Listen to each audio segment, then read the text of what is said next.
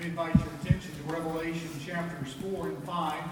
This morning I want to address the future of worship at Beach Haven Baptist Church. And I want to begin by making what should not be a surprising statement, but is a profoundly dogmatic statement from which you and I will not flee. And that is, worship in the Christian church is for the Lord Jesus Christ. Thomas K. Beecher was the lesser-known brother of Henry Ward Beecher, the famous preacher of the 19th century in Boston. There were many that would come from around the nation and sometimes internationally to just come to hear Henry Ward Beecher preach. And so when he was out of the pulpit, he did not announce that he was going to be gone because the attendance would slip. He had his brother fill the pulpit for him one Sunday, and when that was announced, right before he got up, people began to leave because Henry was not preaching. And Thomas got up and immediately said, "All those who are here to worship Henry Ward Beecher may leave. All those who are here to worship Jesus Christ may remain." And I'd like to shout that to the whole earth. Worship is for Jesus Christ. Now that assumes that the Lord Jesus is here among us. It's like the little boy was praying one night on Sunday night after worship Sunday morning. He prayed and his father overheard him. "Dear God, we had a great day in church. You should have been there." And too often, as Vance Havner said, we're more cognizant of the absence of some people than the presence of the Lord in worship. This text is going to help us an awful lot with that. The vision statement that I have been proposing for the last several weeks will appear here, and it does relate to worship. Beach Haven seeks to follow Jesus Christ as Lord as a global church, a mixture of global and local. Since our founding, we've had a dynamic, strong and burgeoning commitment to international missions. We'll have to apply some of that locally as a global church. Has local missions commitments as well. Winning, baptizing, and training what I'm calling great commissionaries, those who have a heart and practice of the Great Commission as defined in Scripture, from all nations, peoples, tribes, and languages of the Athens-Clarke County region.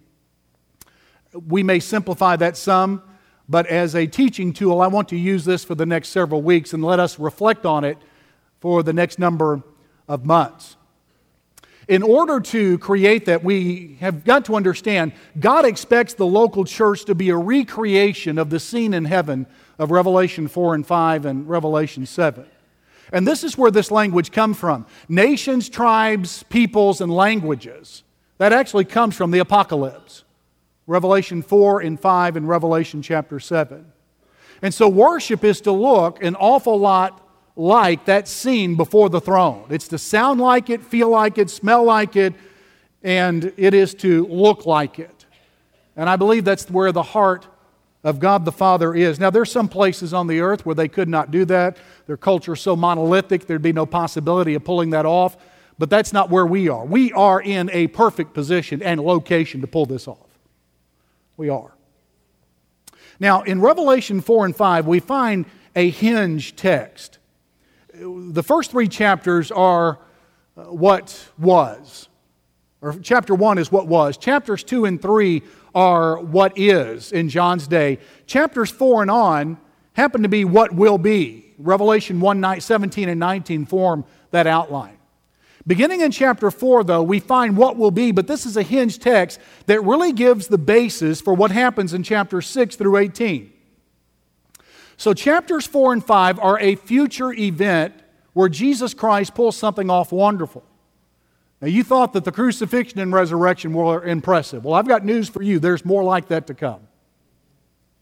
And then beginning in chapter 6 through chapter 18, the Lord Jesus comes and takes possession of the whole earth. He owns it, but then He comes to take possession. But before He does that in chapter 19, He cleanses the earth.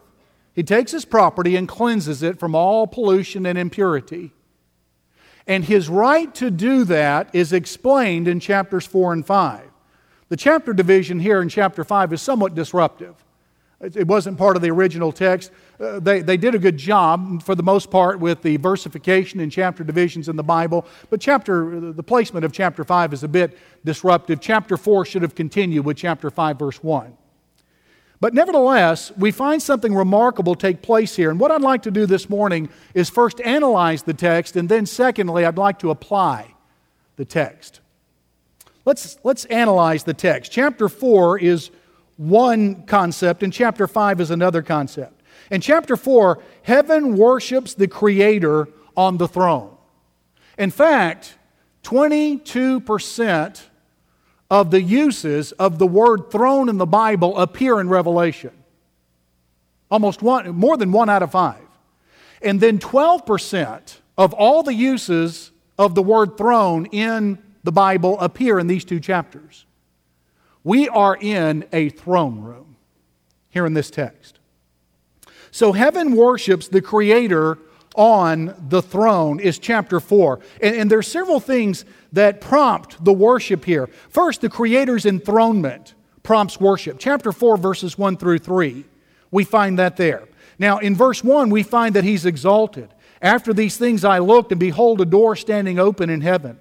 And the first voice which I heard was like a trumpet speaking with me, saying, Come up here, and I will show you things which must take place after this. Immediately I was in the Spirit, and behold, a throne set in heaven.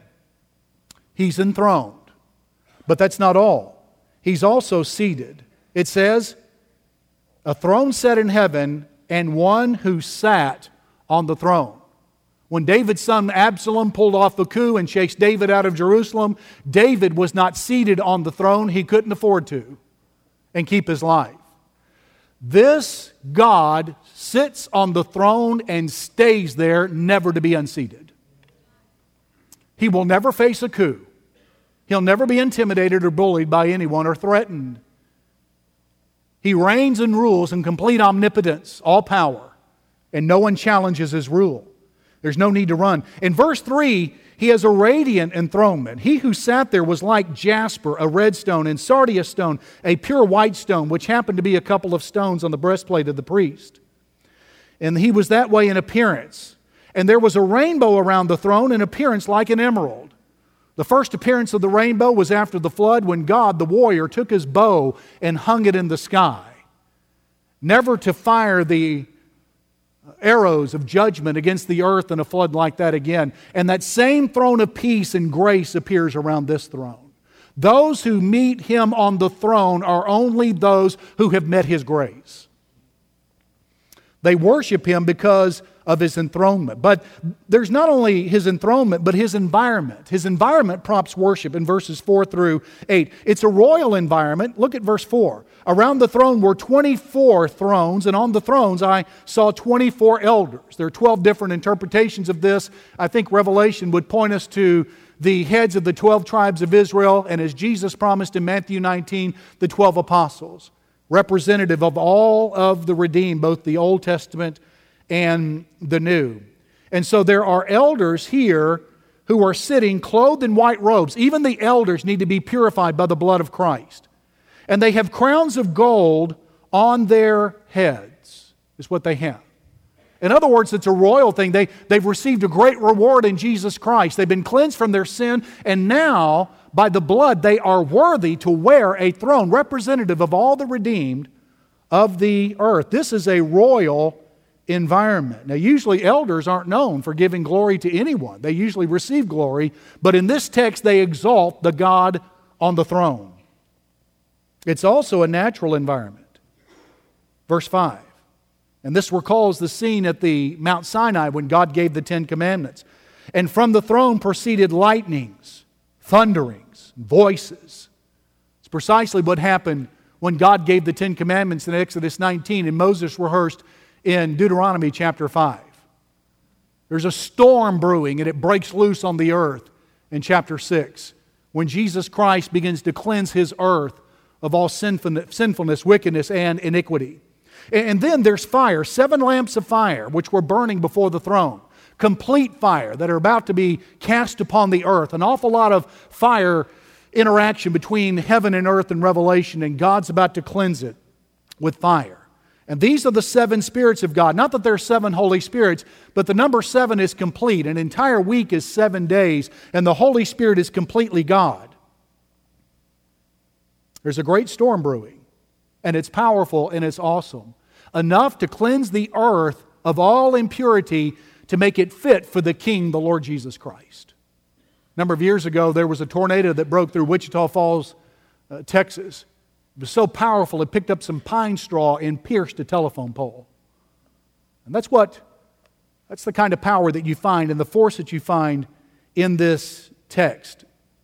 And then verses 6 through 8 is a text that you may not be able to comprehend. There are many mentions of creatures here, most likely angels. But I don't know that we're intended to understand everything that takes place here as much as we are to feel it and be overwhelmed by it. Verse 6, before the throne there was a sea of glass like crystal. Everyone likes crystal. Well, in heaven they make seas of it. And in the midst of the throne and around the throne were 4 living creatures full of eyes in front and in back. The first living creature was like a lion. The second living creature like a calf. Third living creature like the face of a man. And the fourth living creature was like a flying eagle. 4 major divisions of the animal kingdom. And the 4 living creatures, each having 6 wings, were full of eyes around and within, and they do not rest day or night, saying, Holy, holy, holy, Lord God Almighty, who was and is to come. Words escape me to describe this. It is awesome. That's overused. I wish it wasn't, because it's a great word. It is splendid. It is overwhelming. It is breathtaking. It is tremendous. It escapes our tongues to describe. So the Creator's environment prompts worship, and then the Creator's essence prompts worship. The rest of verse 8 on to verse 11. Holy, holy, holy. A Jewish rabbi read this, and the 3 mentions of the word holy convinced him of the biblical doctrine of the Trinity. It's enough to say holy once, but he surmised that these angels said it 3 times in order to declare the Father, Son, and Holy Spirit. So the essence of God is Trinity. There's a marvelous unity there that should be in worship as well.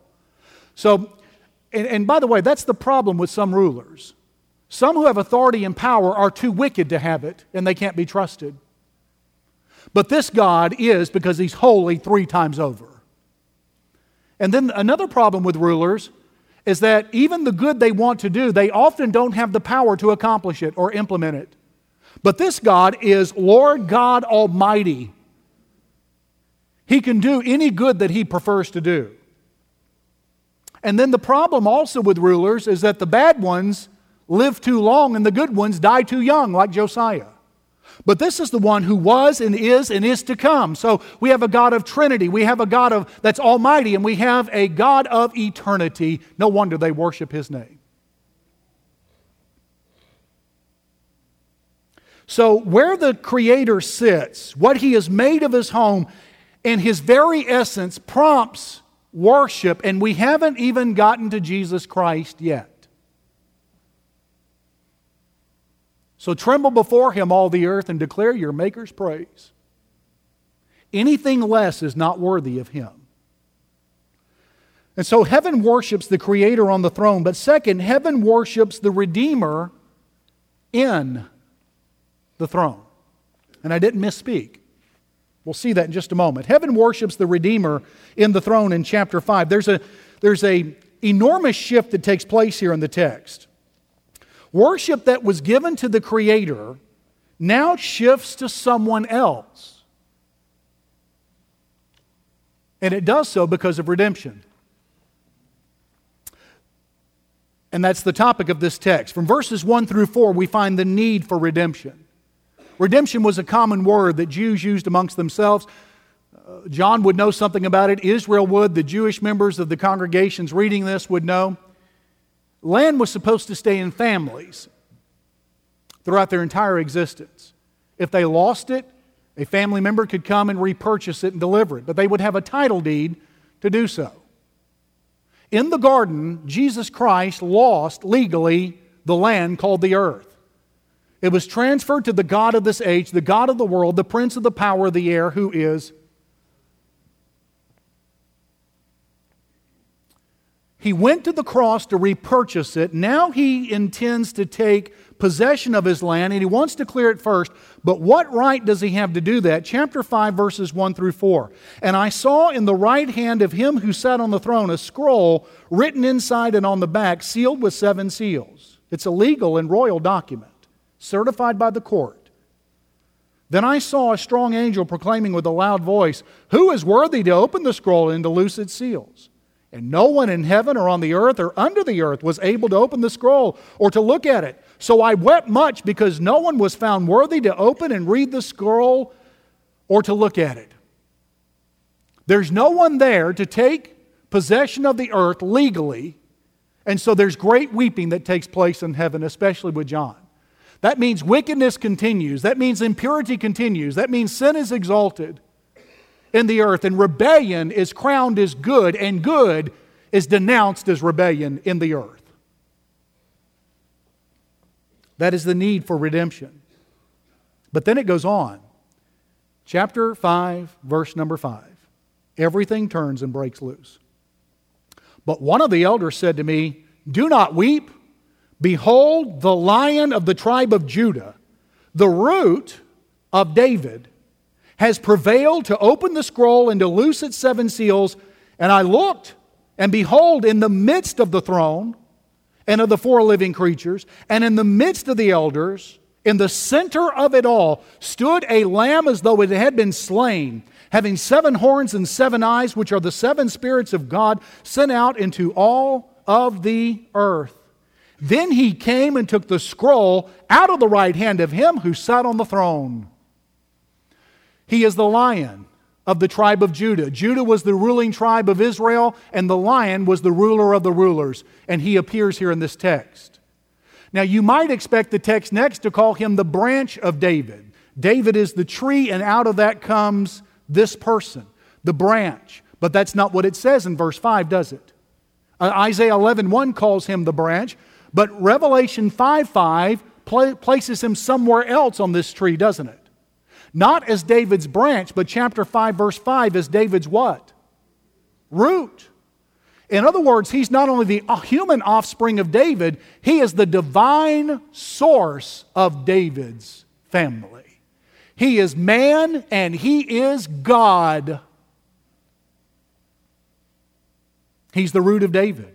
And then he prevailed. That is a point in time that's in the aorist tense. He prevailed, most likely in his resurrection, ascension, and coronation, to open the scroll and to loose its 7 seals. In other words, he has the legal right to unfurl the future of all the earth and all the universe because it belongs to him.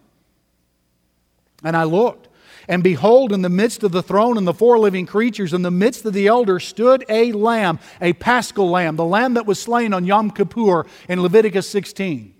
Well, isn't that an amazing thing? To appear in the apocalypse, in a vision of glory, in a vision of victory.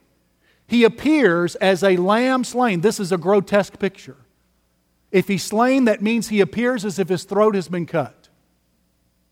And in glory, the Lamb still bears the marks of crucifixion and execution at the cross. If you wonder who Jesus is in the next life, look for the wounds. That's how Thomas identified him. He's a lamb as though he had been slain. And then the unusual reference, he had 7 horns. Horns a symbol of authority, 7 the number of completeness. He's got all power. In other words, for everything that unfolds in the future, he is completely adequate for every occasion. He's enough. And then he has 7 eyes. Eyes, knowledge, the ability to see. 7 complete. He's got complete knowledge of everything, even our worship. Then he came and did what makes entirely good sense. He took the scroll. No one else was worthy but him. And then everything breaks loose into 3 songs from verse 8 down to verse 13. The first song is found in verse 9. "You are worthy to take the scroll and open its seals, for you were slain, and have redeemed us to God by your blood out of every tribe and tongue and people and nation, and have made us kings and priests to our God, and we shall reign on earth." The second song in verse 12. "They said with a loud voice, 'Worthy is the Lamb who was slain to receive power and riches and wisdom and strength and honor and glory and blessing. 7 great complete attributes of Almighty God transferred to the Lamb without hiccup, without hesitation, without reservation. He is exalted just like Almighty God is. And then the third song in verse 13. Blessing and honor and glory and power be to Him who sits on the throne and to the Lamb forever and ever. Amen. Worship is for Jesus Christ. If He's pleased, very little else matters in worship. Jesus is the center of our worship. This is the longest passage I know of in the Bible about worship. I think it's definitive. And our attempt at Beach Haven Baptist Church is to recreate this similar scene in every one of our worship services. Well, how can we do it? Well, I want to continue with how great commissionaries worship briefly. How would great commissionaries worship? Well, first, they worship with submission. Chapter 5, verse 8. When he'd taken the scroll, the 4 living creatures and 24 elders fell down before the Lamb. That's what you did as a ruler before a superior king and ruler. You would fall down. Make yourself completely vulnerable. And in some cases, the ruling king, the superior king, would put his feet upon your neck, indicating your submission and his superiority. And that is precisely what God the Father is doing for His Son. He said to His Son, Psalms 110 verse 1, the most often quoted verse from the Old Testament and the New, sit at my right hand until I make your enemies your footstool. That's precisely what He's doing. That is something that must take place here every Sunday. In every quiet time, every prayer time, every corporate worship time, we submit to Him. Real worship implies trust in Him enough to surrender. And where there is no surrender, there is no real worship. Because Jesus is not put in His appropriate place, nor are we without surrender. We can surrender before worship to prepare ourselves for worship. We can do that. I hope you'll take time every Saturday evening and every Sunday morning to surrender to God in worship. And then when prompted during the worship service, do it. And then that's why we offer a public invitation to give people the opportunity to surrender to the Lord. Many of you will do that in your seats this morning. Some of you will need to come forward and meet a staff member at the end, and we want to help you with your spiritual need. But that's why we do that. There's no magic to walking down an aisle. It's just a practical thing where we can give you help now for your spiritual need. That's why we've got to be careful with how we handle worship. We surrender and submit in worship. Real worship implies trusting God enough to surrender and to submit. But that's not all. Great commissionaries worship with submission, but they also worship with songs. Chapter 5, verse 9 makes it clear the kind of music that we sing. They sang a new song, saying, "You are worthy to take the scroll and open its seals, for you were slain and have redeemed us to God by your blood out of every tribe and tongue and people and nation, and have made us kings and priests to our God, and we shall reign on the earth." Several items about these songs here. One, they're new songs. Do you know the human heart needs newness and freshness and things that are unfamiliar? Do you know why? Because our sinful hearts have a way of taking for granted that which is familiar. We often do. Now, some of the things that are familiar and old can be a great big help too. Don't misunderstand me. But when it comes to worship, we need to be provoked and prompted because our hearts do not drift towards intensity and zeal and submission to the Lord. They drift away from it. And so new songs are profoundly important because the human heart needs it. If we keep singing the same thing over and over again, it's very likely we will disengage our mind and disengage our heart, and there'll be a great big distance between our lips and hearts, and heaven will be offended and our worship will be polluted with insincerity, and such cannot be before God. New songs. New songs. But that's not all. They also worship with salvation songs. It's an unfortunate thing, but many churches and denominations have removed the subjects of chapter 5, verse 9. Whole denomination publishing houses have erased from their hymn books songs about the blood and redemption and the cross and the death of Jesus, and they have ridiculed it and sneered it, saying, we don't need that old-fashioned bloody religion. Well, I've got news for that crowd. Heaven is drenched in the blood of the Lamb. And the Father is not satisfied until the whole earth exalts Jesus because of His death on the cross. Now, there are some in Bible-believing churches who dismiss this and whine and complain, saying, let's move beyond the doctrine of salvation. And I'm telling you, God won't let us. He continues to put forth the glories of the death of Christ in His gospel. You were slain and redeemed us to God by your blood. Heaven's going to be a great big disappointment to some of these because it's drenched in blood drawn from Emmanuel's veins, and wise is the one who knows why. But then they worship with missionary songs in chapter 5, verse 9. Out of every tribe and tongue and people and nation. The person that does not love and does not possess a missionary heart is going to be wildly out of place in worship at Beach Haven and in heaven, if they make it. Charles Spurgeon said, every person on the earth is either a missionary or a mission field. And I think he's right. And this is reflected in the worship here in this text. And it's not that the hymn was prescribed and given to them on a piece of paper or on a screen in heaven and they sang from it. It burst forth from their heart. They couldn't help themselves. So they worship with missionary songs, and then they worship. Look at chapter 5, verse 12. I'm not making this up. They worship with loud songs.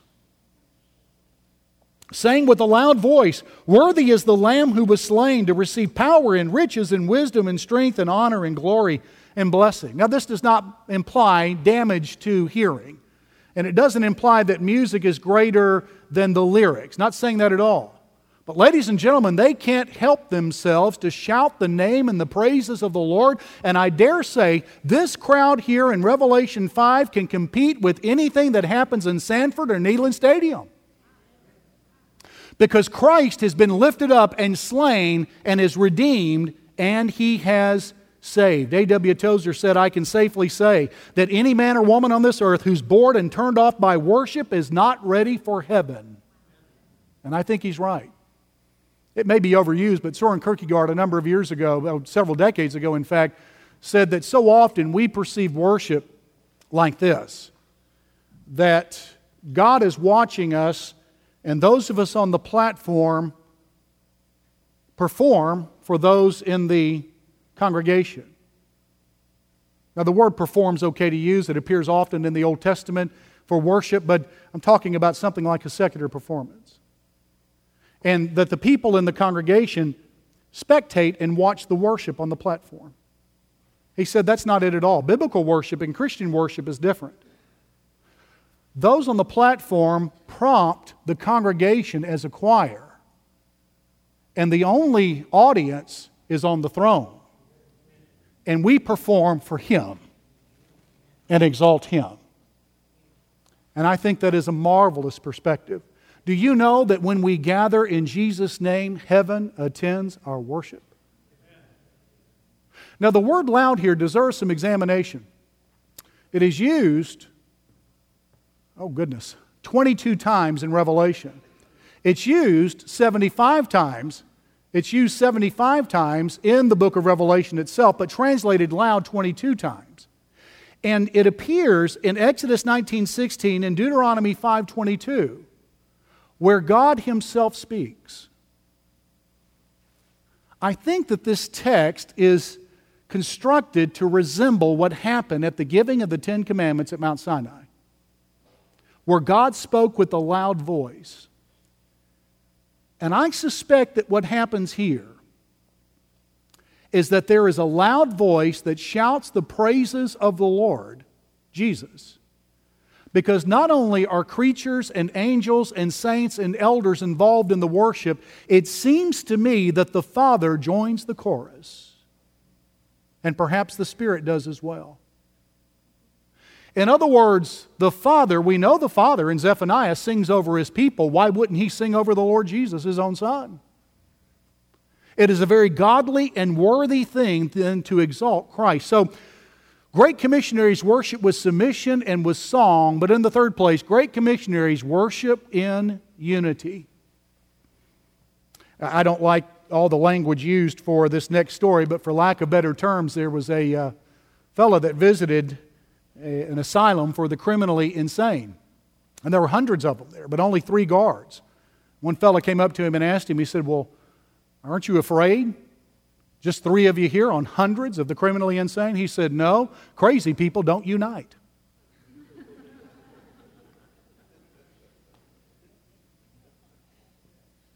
Indeed, they don't. There is great unity in the text. Revelation chapter 5, beginning of verse 8.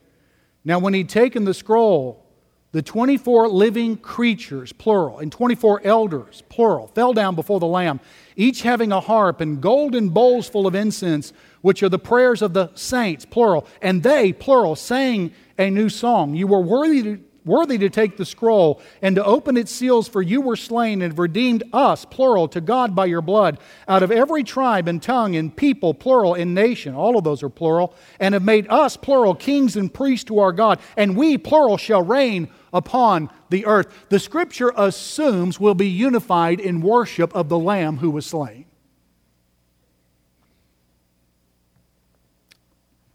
Why is unity in worship so important?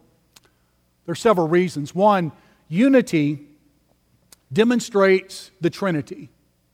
Did you know there's no division with the Father, Son, and Holy Spirit? And whenever we worship in unity, we display the majesty of the unity of the Holy Spirit with the Father and with the Son, and the Father with the Son and the Spirit, and the Son with the Father and the Spirit, is what we do in worship. Whenever churches are divided in worship, they don't display the Holy Trinity. They display an unholy Trinity. Unity is important also because when the people of God worship in unity, they are a force. Everyone is gathered together to lift up the name of Christ with one voice. When they're not unified, they are weakened. When there's unity, it impresses unbelievers with the majesty of God. When it is disunited, it offends the unbeliever. And with unity, we encourage others to worship. With disunity, it discourages others to worship. A father pointed his son to some sticks that he wanted him to break for the fireplace. They were too large to go in. And so the son took the bundle of sticks which were tied up and tried to break them. He took them as a bundle and set them against a brick wall and tried to stomp through them, and that wouldn't help. He tried to break them over his leg. He just bruised his knee. He got discouraged. His father came out to help him, and he untied the sticks and broke them one by one. And beloved, the same happens with the people of God when they're divided from one another. It's easy to break. But three cords together are not easily broken from one another. So the truth is, we need to be unified together in worship. We need to submit and surrender, be entirely sincere in worship, and, quite frankly, when the church gathers and worship together, everyone needs to be present. On Sunday mornings, and unless providentially hindered, on Wednesday nights as well. Worship reveals more about a man or a woman than just about any other act. You can tell an awful lot about your heart and soul by how you worship. And that's why the Lord through Isaiah complained in Isaiah 29:13, which is what Jesus quoted in Matthew 15. "These people draw near to me with their mouth and honor me with their lips, but their heart is far from me."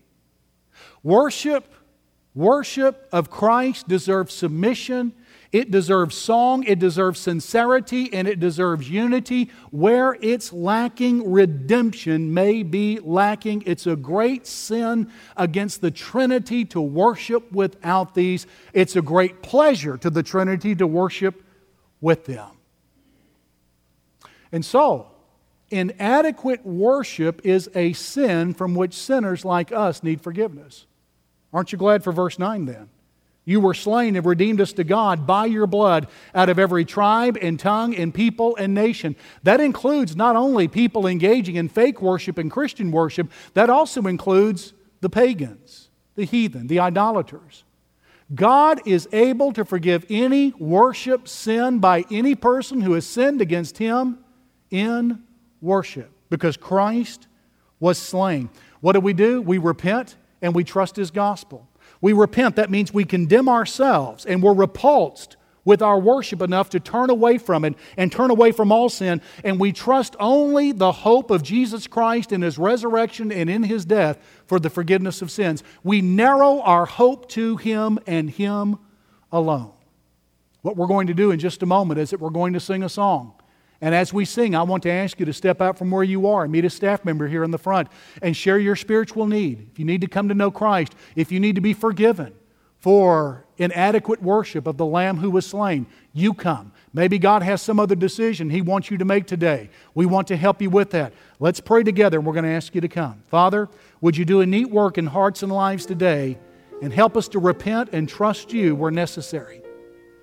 Do a marvelous work that we might be the best worshipers that have ever been known, especially in this place, to please the Lord Jesus Christ and to honor Him mightily. We pray that your Spirit would work for His interest, that you would drive those home to us today as we commit ourselves to you now. Now again, let me say again, in case you've forgotten, we're going to sing a song, and as we sing, we're going to ask you to come. Staff will be here in the front to receive you and to help you with your spiritual need. Would you come? Quickly stand with me. I'm going to finish my prayer. We're going to ask you to come. Father, thank you again for hearing our worship today, and may our worship now in this time of surrender be worthy of you.